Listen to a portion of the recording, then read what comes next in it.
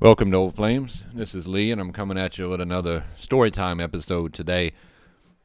This past week was the last week of the semester before finals. Final exams start or are next week. So this is the point of the semester where I got to get caught up on grading. Next week is doing final exams, posting grades, handling all the paperwork shit. I got to do at the end of the semester, all while being bombarded with dozens of student emails a day wanting me to round their 72 up to a 90. And I'm not making that one up. That's the actual email I got 2 days ago. So I don't have time this week and next week to really sit down and research and write an episode about a historic fire. So I didn't want to go too long without any new content, so I figured a storytime episode would be in order. So what I'm going to talk about today is just a little bit about arson, how I ended up in the arson bureau, and then I'll tell you about one of many memorable cases that I had, but I'll tell you about one of them. Arson is a crime, is actually a lot more prevalent than people think. It also has a relatively low clearance rate. Only 1 out of every 4 fires that are determined to be arson are ever closed with an arrest. So 75% of them go unpunished. That 1 in 4, that statistic is actually skewed because you have a large number of fires that are undetermined, meaning a definite cause can't be decided.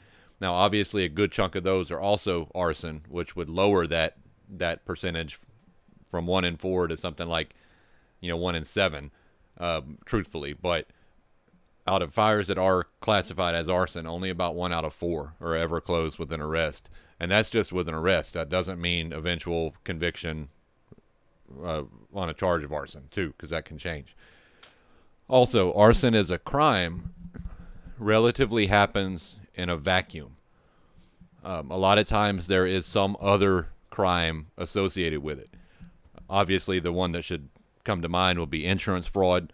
Those are individuals setting fires to either vehicles or houses in an attempt to claim the insurance money. So that's one type of crime you find with it. But you also have others. It could be burglary.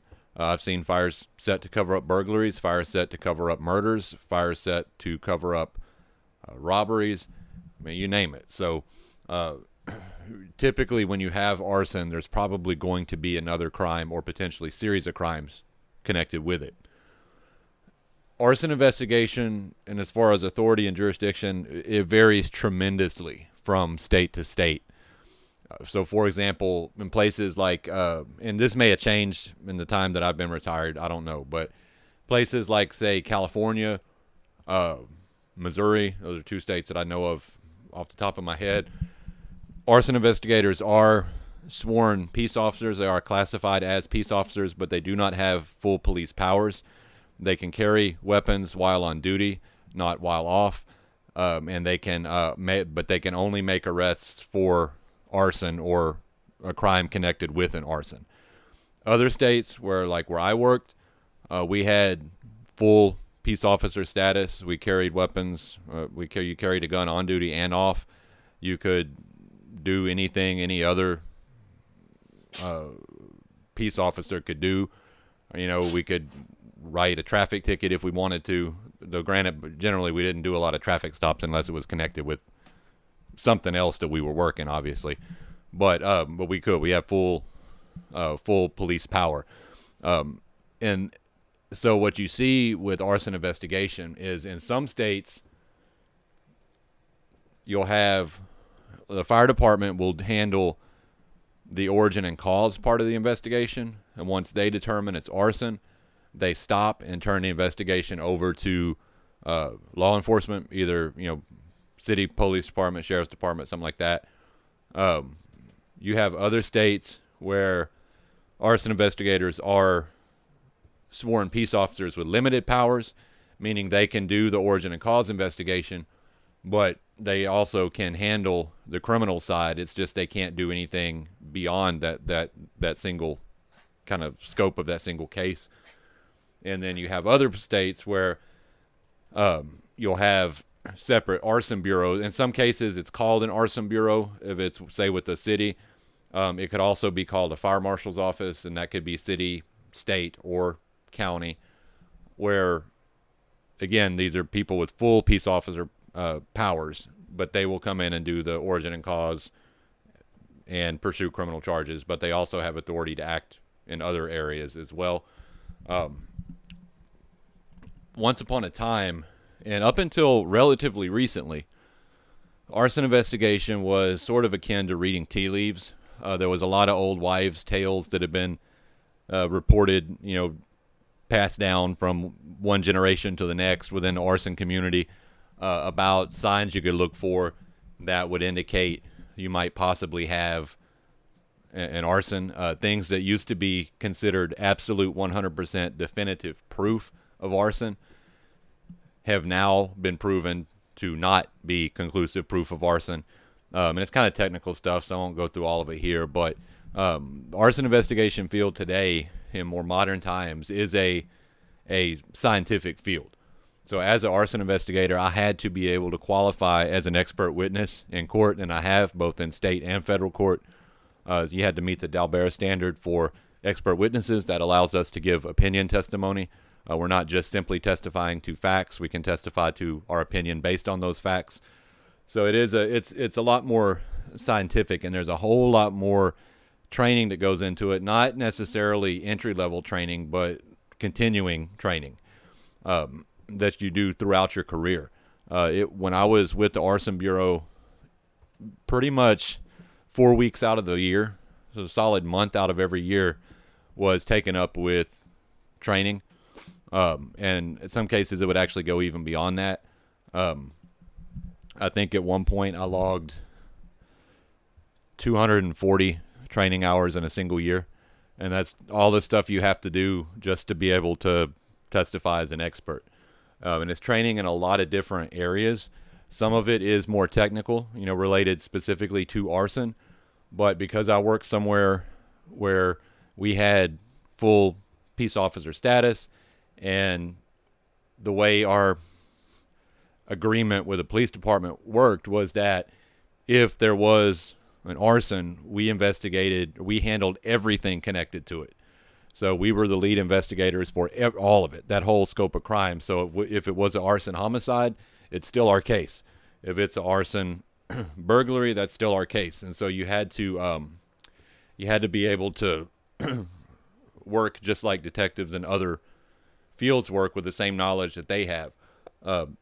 We also processed our own crime scenes because arson evidence, accelerant evidence, stuff has to be handled in a certain way. So we would process our own crime scenes. So we had to not only know how to collect evidence samples related to arson, but we also had to be able to collect fingerprint evidence, blood splatter, whatever. We had to be able to process all of that ourselves. And we carried our own crime scene units in our vehicles, collection equipment in our vehicles. So again, it was there was a lot to it. It wasn't simply like, I'm going to walk into this burned building and see if I can figure out how the fire started. That's just part of it.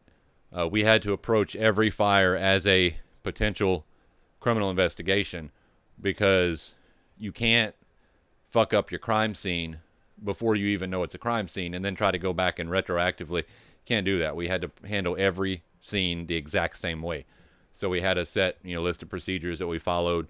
Some of the more interesting classes that I took were photography based, because we also took our own photographs of our crime scenes, or arson scenes in general. So there was a lot to it. Now, what made me decide that I wanted to put in a transfer request to the Arson Bureau was that when I was a younger firefighter, when arson guys showed up, they show up on scene and they were like, I looked at them like they were somehow like gods or something, because they show up in their coat and tie, and all that, and they just had this aura about them, so that's really what kind of drew me to that.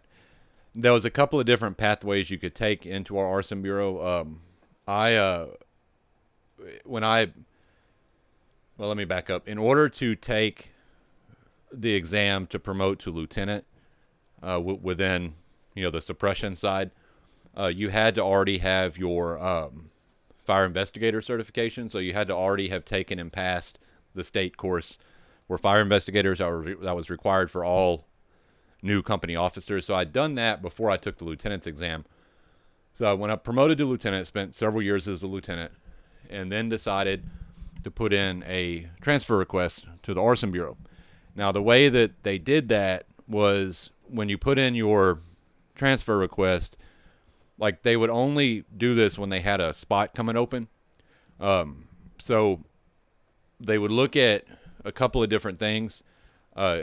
You would get points based on your oh shit, what's the word I'm looking for? Your seniority. So you got points for every year you'd been in the department. You got points for college education. A couple of points for an associate's degree, a couple more for a bachelor's, a couple more for a master's, that kind of thing. You got points for you got like a bonus points if you've gotten any commendations, and that could either be a unit commendation that went to a company or an individual commendation. And then they would subtract points for your disciplinary write-ups, and then the Arson Bureau administered a transfer exam. So you had to pass an exam on fire investigation.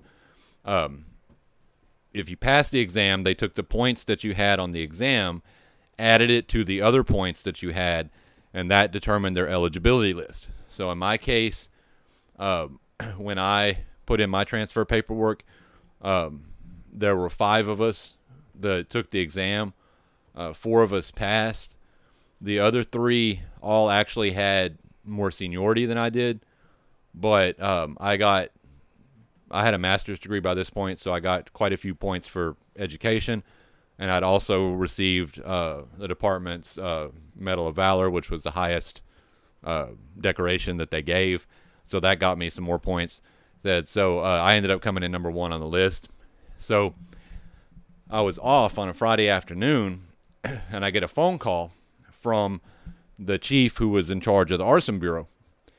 And he says, hey, and I already knew that I was number 1 on the slot, so I knew it was just a matter of time.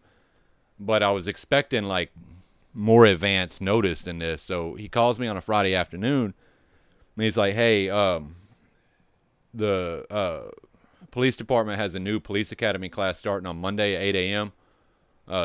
You're in that class.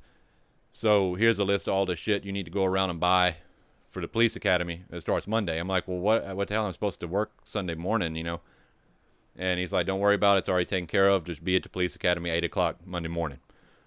So I had to go buy police academy uniform and books and all that kind of shit. And honestly, I was kind of dreading going through the police academy because we went through the same full police academy that the patrol officers went through. I mean, we went through the city police academy because at this point, I was a little older than the normal police academy cadet. I was a veteran lieutenant from the fire department. I've been around for a while, and I'd already done, the academies are a lot of Mickey Mouse bullshit, and it's all done for a reason, but it's still just a lot of bullshit, and I'd already gone through it in the fire academy. So I was kind of dreading going through it again. Plus, I knew that I was going to be the only person from the fire department that was going through that class where everyone else had been hired by the police department. So I figured I was going to get a lot of shit from the instructors. Truthfully, it didn't actually happen that way. They pretty much left me alone. The instructors were actually required to address me by my fire department rank. They couldn't call me Cadet Hutch. They had to call me Lieutenant Hutch. And they, the truth of the matter is, I knew how the game was played because I'd done it before in the fire academy. And so I knew what to do to stay below the radar, if you know what I mean. So what I focused on doing instead was helping out some of the other cadets, because some of the cadets, they had never had to, they didn't know how to polish their boots. They didn't know how to iron their uniforms, shit like that. So I tried to help out as much as I could. Plus, I mean, I not only have been through the fire academy and passed multiple certification exams in my fire department career, I also had 2 college degrees. I knew how to study. So I also made a point to try and help some of the cadets that were a little weaker on the academic side, just to try to help out a little bit as much as I could. And so that's why the instructors kind of like, they just left me alone. And obviously I still had to do the same things everybody else did, but they didn't never got in my face and yelled at me about anything like they did to others, which was kind of nice because that's something I was not looking forward to, going through that again. I'd already done it once. But the academy was like 5.5 months long, something like that. And it was, we got to do some fun stuff. We got to shoot guns and drive police cars on these courses that they set up for us, which was kind of cool, I guess. But it was still a lot of drudgery too, a lot of boring days going over the traffic code and bullshit like that, which really wasn't all that applicable to what I was doing. And then I embarrassed the police department because I ended up being the top graduate in my academy class, had the highest academic average. So they said it made them look bad. I'm like, no, that ain't my fault. You could have hired someone smarter than me. You didn't, and that's on you, not me. But and keep in mind, I'm no mental giant. So the fact that I graduated top of the class should really say something about the people that are in the rest of the class. But as I got through it, the only thing that they wouldn't let me do that the other cadets had to do was they actually boxed in the academy. You had to box when we were going through the defensive tactics training and stuff. But because the rationale being, some of the individuals that they hired, I mean, they'd never been in a fight before. And the first time you get punched in the face, you don't want that to be when you're on the street dealing with a bad guy. You want that to be in a controlled environment. But the defensive tactics instructor, the year before I was in the academy, he and I, because I was a boxer, so he and I boxed against one another in the annual police versus fire boxing tournament. And not to brag, but I beat him, and it wasn't close. So he didn't want me boxing any of the other cadets because he didn't want any of them to get hurt because I was an experienced boxer. And I'm like, well, that's fine, but at least let me do something, So he let me kind of help him instruct a little bit, and so I got to kind of help out that way. Then, so when I graduated, the way we did it was I had to spend a month working or riding out with a police department field training officer. So I had to spend a month where I was working basically like a patrol officer. And then I spent a month shadowing some of the police department detectives. And then after that, I spent 4 months as basically a third person assigned to one of the arson teams. So it's basically a year worth of training from the time I got that phone call to the time that I was fully released and given and assigned to my permanent partner. And so and that was, a lot of it's taken up with more law enforcement specific training, but also remember I'd already had the fire investigator course. I'd already done that before I transferred. So the way our schedule worked was we did not work 24-hour shifts. We worked 12s. So you work 7 a.m., 7 p.m., 7 p.m., 7 a.m. We had 2-week schedules, so you work 4 on, 3 off, 3 on, 4 off. That makes 2 weeks, and you do 2 weeks of that, or you do that 2-week set on day shift, followed by a 2-week set on night shift, and then you go back. So you're back and forth like every 2 weeks. I've been retired for several years now. My sleep schedule is still fucked up because of that, from that bouncing back and forth every 2 weeks. Not just that, but it wasn't just like a 12-hour shift, because if we caught an active case, an active arson case, you work that case until there are no more leads.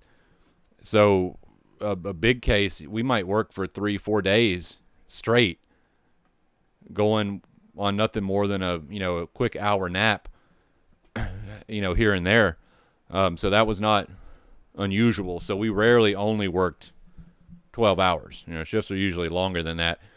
which allowed us to rack up the overtime, which was nice. And also, I'm still a lieutenant in the fire department, so we could work overtime shifts on the suppression side as well.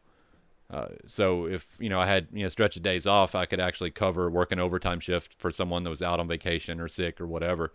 And then when I got hurt, I was actually covering for someone working an overtime shift back on the suppression side. So, because no good deed goes unpunished. So, but that's kind of how we did things. We were issued a take-home car.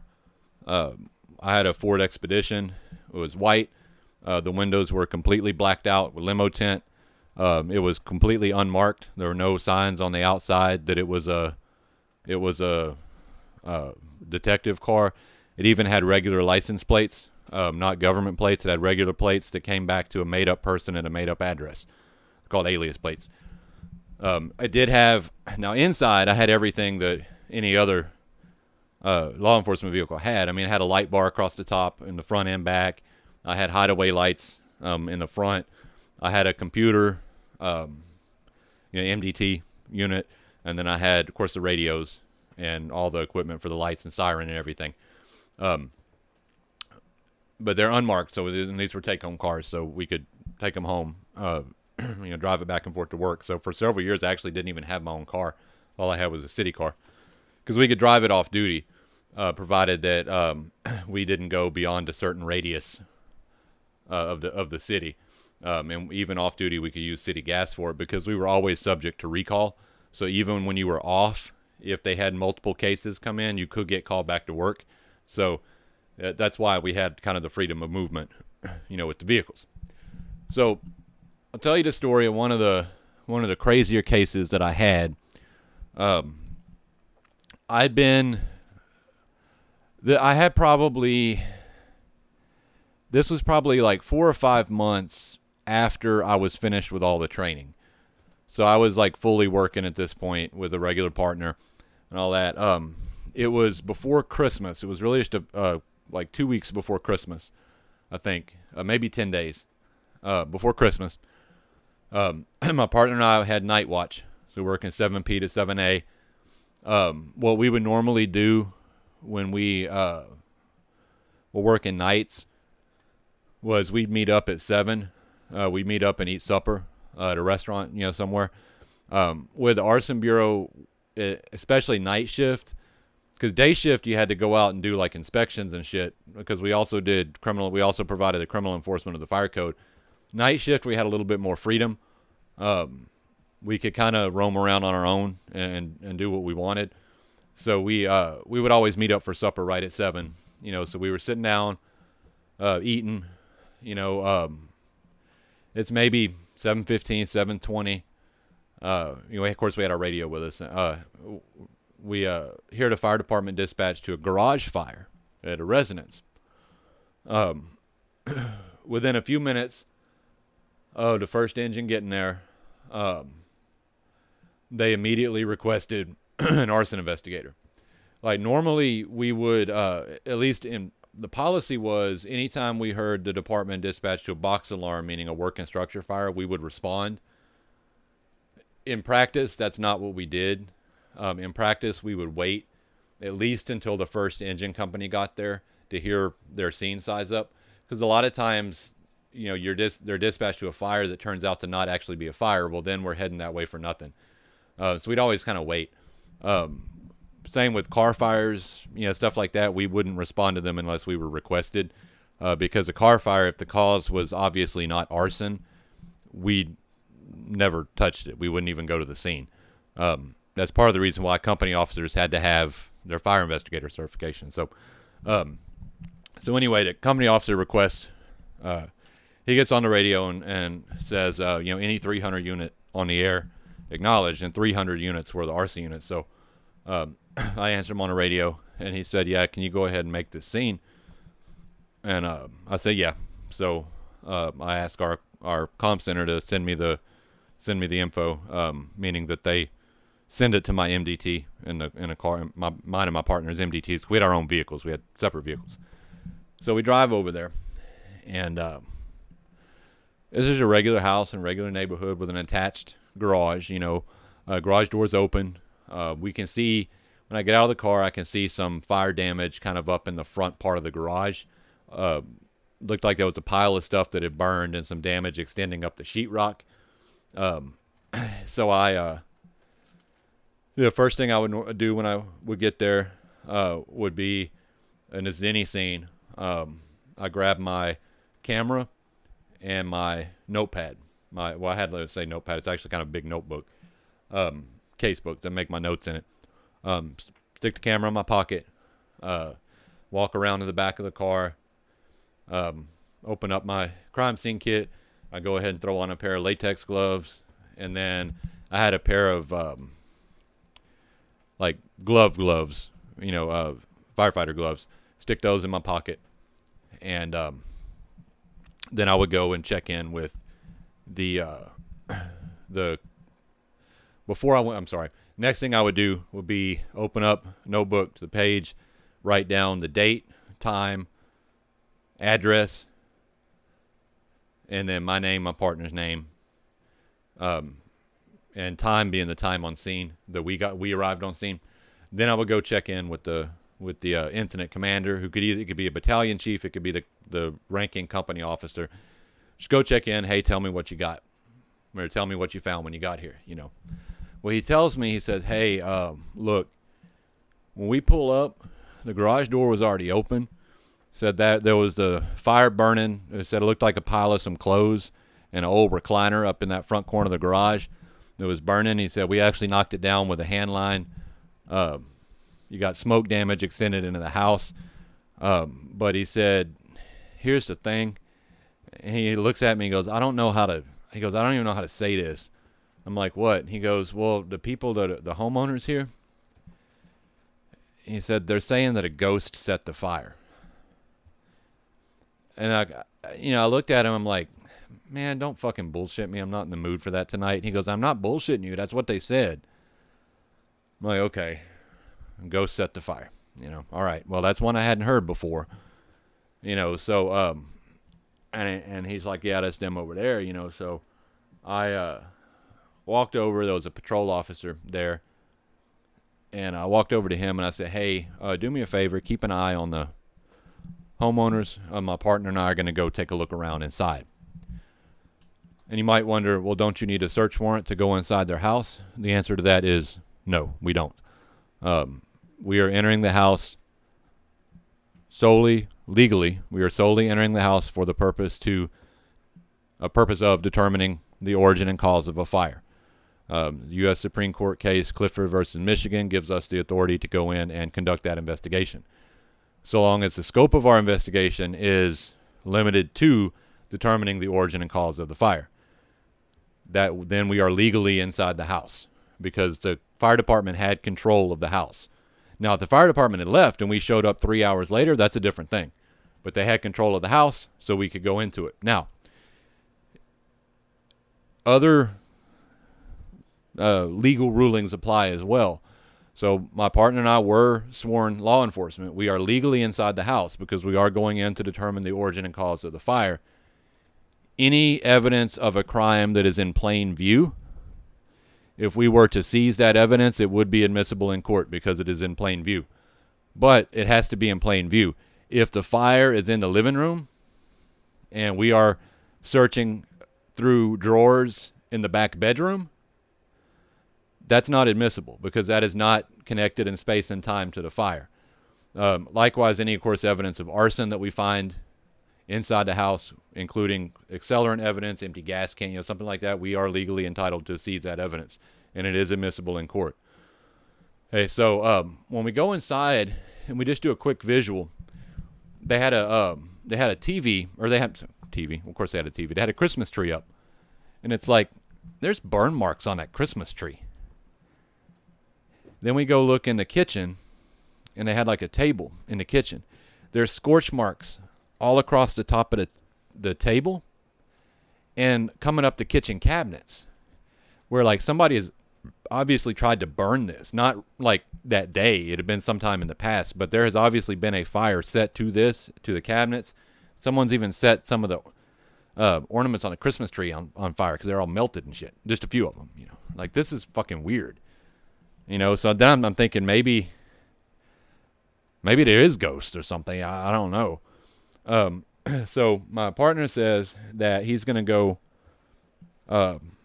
He's gonna go back to his car and pull up the address history for that location and see if if the police department has responded out there for calls before. And there was no fire department call history that came through when our fire alarm dispatch sent it through. So we knew the fire department had been out there before, but he's going to go check and see if the police department had been out there. So I told him that I would talk to the homeowners, but I made the decision that I wanted to talk to them separately because something wasn't right. I couldn't put my finger on it. So when I walked back outside, the male homeowner was standing actually over closer to the house. So I talked to him first, and I kind of pulled him off to the side. We walked back over to my car. And I asked him, I was like, so just run me through what happened this evening. And he told me that they had been out, they'd gone out to eat, and they had gone out looking for a new house. And I said, okay, well, I mean, this seems like a very nice house. I mean, what is it about the house that you're not happy with? And he's like, well, there's ghosts in the house. And I said, oh, okay. I guess it'd be a haunted house, huh? So I wanted to see why you're trying to move out, And he's like, yeah. So I said, well, do you own this home or do you lease it? And he said, we lease it. And I said, okay, well, if you don't mind my asking, how long is your lease for? And he said, it's for 12 months. And I said, well, how long have y'all been living here? And he said, 6 months. So you still got 6 months and you're planning to move out. I said, has the homeowner, the actual owner of the home, given you permission to break the lease? And he's like, no, but the house is haunted. We have to move out. I said, okay. So I'm like, what happened when you got home? And he said, well, when we got home, he said, we sent the kids. They had like a 10-year-old daughter and a 13-year-old son. He's like, we sent the kids into we didn't send them. They went into the bedroom and played video games. And he said, my wife and I, we walk out to the back patio. And I said, okay, well, how did you know that there was a fire? And he said, well, my wife went back inside. And a few minutes later, she came back outside, said there was a fire in the garage. And I said, okay. And I said, but I noticed when I was in there, I said, couldn't help but notice there were some scorch marks on it. He goes, yeah, that's the ghost has been doing that. And I said, okay, and like I figured the thing is, I mean, I was pretty good at gauging the veracity of a witness. This guy was telling me the truth. Like he genuinely believed that there were ghosts setting those fires. Like I could see it in his eyes. He believed what he was saying was true. This wasn't like a crazy guy or anything like that. So my partner gets out of the car, and he motions for me to come over. So I tell the guy, hey, wait right here for a second. So I walk over, and my partner says, hey, he goes, the police department has been out here like multiple times over the course of the last month for prowler calls.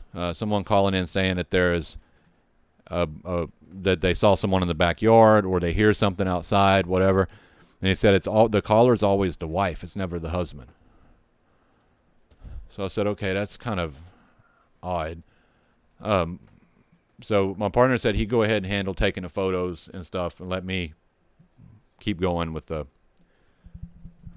interview. So I walked back over to the husband, and talking to him, he told me he worked nights. He worked night shifts. He had a couple of days off. That's why he was home this evening, but he worked nights. Okay, the wife's home by herself. She hears stuff. She calls in. Okay, so that makes sense now why those phone calls are being made. So I thought. So then I go over to talk to her. I send him back. Send him away. And they had actually sent the kids over to the neighbor's house. So they were safe over there. They're not in the middle of all this. So I go over to talk to her, and she basically repeats what the husband has said as far as their stories. Her story matched his to the extent that she said that she had gone back inside the house, and then that's when she discovered the fire. Um, we The problem is the husband said she was gone for several minutes. He said possibly as many as like 5 or 6 minutes. She said she was only gone for 30 seconds. So their stories aren't matching up on that point, which would be kind of a crucial point. So I confronted her and I said, look, your husband says you were back there for 6 minutes. We've already looked at it. There's no way. It's like I'm standing there and I can smell the fucking lighter fluid. All right, there's an empty can of lighter fluid laying in there. All right, I've been doing this long enough to know that that's what we call a clue. And your husband's own statement has put you in the vicinity of the fire at the time it was set. So you better give me something here to make me believe you. And she said, well, maybe I was, but I didn't go. I went to the bathroom. And then I came back, and then that's when I saw the fire. I said, okay, so you went to the bathroom. She says, yeah. And I said, okay, well, that still don't change the fact that somebody set that fire. So, and you've already said that they had said the garage door was closed at first, and she opened it when she saw the fire, which not overly bright to do if you have a big fire in your garage, but whatever. I mean, that's it's water on the bridge. Fire department said the door was open when they got there. So I said, okay, well, who set the fire? She thinks about it for a second. And she said, maybe my son did it. I said, okay. So we've been talking for a while now. My partner had gotten done taking the photographs that he needed to take. So he comes back outside. I pull him over, give him a rundown. And he's like, there's no way that kid set that fire. And I said, no, I don't think so. But I said, do me a favor. I said, run into the bedroom and check and see if there's a video game pulled up on a TV. And he came back and said, yeah, there's a PlayStation game, and it's paused. And I said, okay, well, that confirms what the husband said as far as where the children were. So we told them they could go ahead and go back in the house and sit down because we had what we needed as far as photographs. My partner had also grabbed some samples from around the area where the fire started in the garage, like from the recliner and stuff. So the parents said we could talk to the son, or we could talk to the kids. So we get the son first, and I talked to the son, and then my partner talked to the daughter, and we just sat down. We sat down inside in the car. We sat in the front seat of the car. Me in the driver's seat, him in the passenger seat. And it's like, hey, just tell me what happened this evening. Like, what was going on? And he basically said the exact same thing that the dad had said. And I said, okay, well, how did you know that there was a fire? And he said that he heard his mom. He heard the garage door, like the door coming into the house, slam shut, and his mom yelling that there was a fire. And then so that's when he paused the game, and he and his sister came out of the room. So I said, okay. And I just asked him, I said, look, you're 13. You're not going to be in a lot of trouble. If you set the fire, just tell me. And he's like, no, I didn't. And, I mean, he obviously, I could tell this kid did not set the fire. So, so I went ahead and said, okay, well, you hop out and go on back into the neighbor's house, So he went back to the neighbor's house. My partner gets out of the car. He sends the daughter back over to the neighbor's house. The daughter confirmed the same exact story the son had told. So now we know kind of what's happening. We went ahead and called the district attorney, gave him a rundown on what we had. The district attorney said that they're like, well, we can accept arson charges, but it's probably not going to make it through PC, meaning the probable cause hearing, unless you get a confession, or you get accelerant evidence, which you won't have back from the lab, soon enough. So, it's like, well, if you want to take someone into custody, you can. That's fine, but just understand that no confession means that you're not gonna you're probably not going to, the charges are going to get tossed. Now, you can always refile, but I said, okay, well, that's, and of course, and I'm thinking, I'm like, you know what? Because I'll be honest, I was pissed. I'm fucking pissed. I was absolutely livid that she set a fire and then tries to blame it on her 13-year-old son. Like, that pissed me off. Because I've worked juvenile cases. I've had to take kids into juvenile detention. That place is hell on earth. And she's perfectly willing to throw her 13-year-old son under the bus. Like, oh, hell no. You know, that shit ain't going to fly with me. So, we go ahead, go back in the house. We arrest her for arson. Take her to police station. Stick her in an interview room. Now, at this point, she's in custody. We are intending to ask guilt-seeking questions. So we go in, do the full, and of course, this is all video. It's on video and audio recorded. She waives Miranda, says she'll talk to us. I hit her with all the facts. Like, this is it. This is what's happened. You know, I'm giving you a chance to tell me why. Like, I know you did it. What I'm asking you to tell me is why. Just help me understand what was going on. Because obviously with all these police calls prior to this, I mean, there's something going on there that we're not seeing. And she took a deep breath and then spilled her guts and confessed to it. What had happened was her husband had an affair with somebody that he worked with. Not only did he have an affair, but while having the affair, he picked up an STD, which he then gave to the wife. So the wife, realizing that her husband has a straying eye, she would do things like call the police when he was at work, like at night when he was at work, to the prowler in the yard. She set the little fires inside, trying to get his attention. But, of course, she didn't want to tell him that she was setting the fires. That's why she came up with the story that it was a ghost, and that's what she really had him sold on this. But it was all a way to try and get his attention. Because, again, she felt like he had strayed, you know. So she gave us a full written confession. And like I said, it's just a few days before Christmas. The district attorney's office actually accepted 5 arson charges from this case. 1 for the garage and 1 for all of the little fires that were set inside. That's 5 first-degree felonies. Now, the reason they did that was basically for a bargaining chip, so that if, you know, that they could tell an attorney, look, if you plead to one, we'll drop the others, like that kind of thing. Or if potentially you lose a case on one, you can still proceed with the others. It's just a strategic move that they do. But really all we wanted was the big fire, the fire that we were there for in the first place. So she... You know, we turn her over to the jail.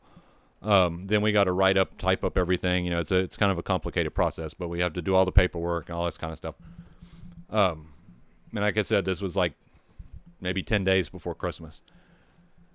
So we waited a couple of days and then checked the county records to see if she was out on bond or not.